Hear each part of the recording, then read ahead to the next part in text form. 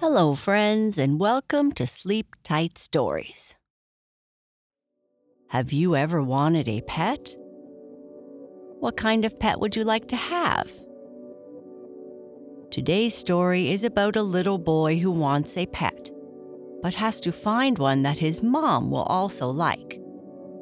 He goes to the pet store to see what he can find, and comes home with one he hopes his mom will like. The Sneezing Toucan is a story written by Jim Monroe. The Sneezing Toucan.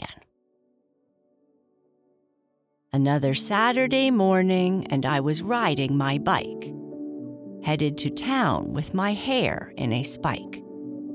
I really wanted to find just the right pet, and hoping my mom would not get upset. She doesn't like snakes or lizards or cats or hamsters or pigs. No, nothing like that. No dogs, fish, or turtles, and no rabbits, of course. And I'd better not think of ever getting a horse. I thought about monkeys and baby goats, too, and I'm certain a chicken just wouldn't do. So into the shop I went looking around, wondering if the right pet would ever be found.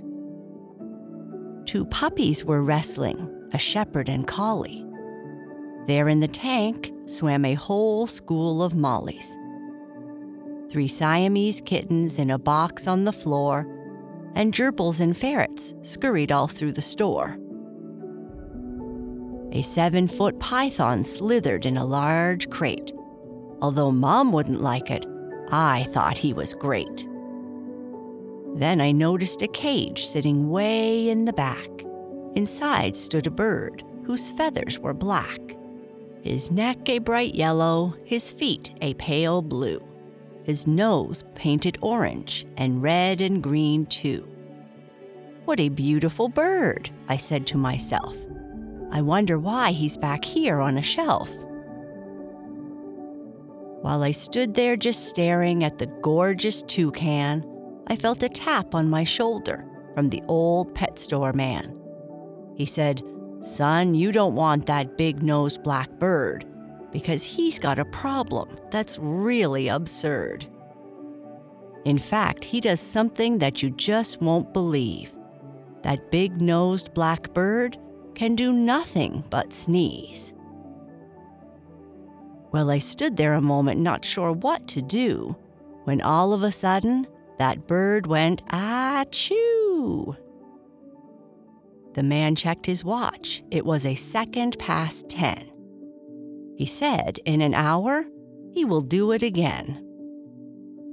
Hour by hour, that bird just won't stop, so I placed him here in the back of the shop.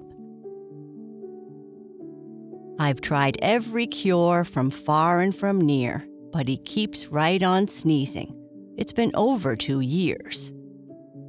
Bottles and bottles of pills, big and small, and as far as concoctions, well, I've tried them all. The man rambled on for 30 minutes, I bet, about potions and lotions and trips to the vet. Well, I thought, and then asked the old man, "How much do you want for the Sneezing Toucan?" "He's been here a long time, so I'll sell him half price, and the cage will be free. But take my advice. At night you will want an earplug or two." And when he had said that, the bird went, "Achoo!" I glanced at the clock that hung over my head. Just after 11 is what the hands read.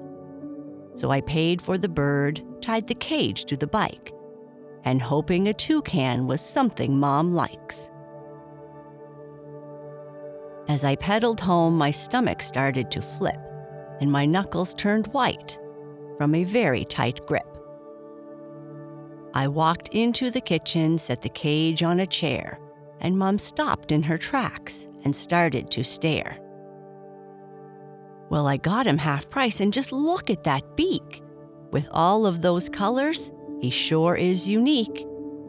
He's got one small problem, and it's not a disease, so don't be surprised when you hear his big sneeze."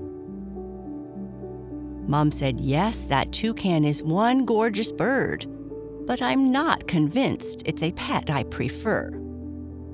But I will be fair, and I'll give you 3 days. And if he can quit sneezing, then I'll let him stay." The grandfather clock started chiming a tune. The toucan sneezed loudly. It was just after noon.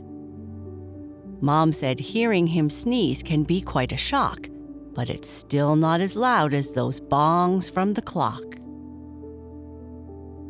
Day number 2, and I needed a plan, so I put fruit and veggies inside a large pan. I fed him at breakfast and I fed him at lunch. All through the day, he continued to munch. The toucan ate cherries and carrots and beans and apples and corn and 2 tangerines. I tried melons and grapes and celery and peas, but that bird, like a clock, just continued to sneeze. As I crawled into bed, I heard my mom say, "If he still sneezes tomorrow, you know he can't stay. I must leave in the morning. I'll be back after noon. You'd better think of a cure, and it'd better be soon." The next morning came fast, and I heard the loud chimes. That toucan sneezed hard at 9:02. Then I got an idea that I thought might succeed, so I grabbed all the tools that I thought I would need. I found the brass key, slid it into the lock, and removed every chime from the grandfather clock. I made a shelf for the cage. The toucan looked great. Then removed the glass door as Mom came through the gate. She came through the hallway and looked at the bird, and her mouth opened wide but did not say a word. Well, the bongs were much louder compared to his sneeze, so I took out the chimes and I thought you'd be pleased. Then her face began melting and she said with a smile, "Well, it looks like that bird can stay quite a while." Now our clock is unique and the toucan is too. It was a tick after 1, and all we heard was, "Achoo!"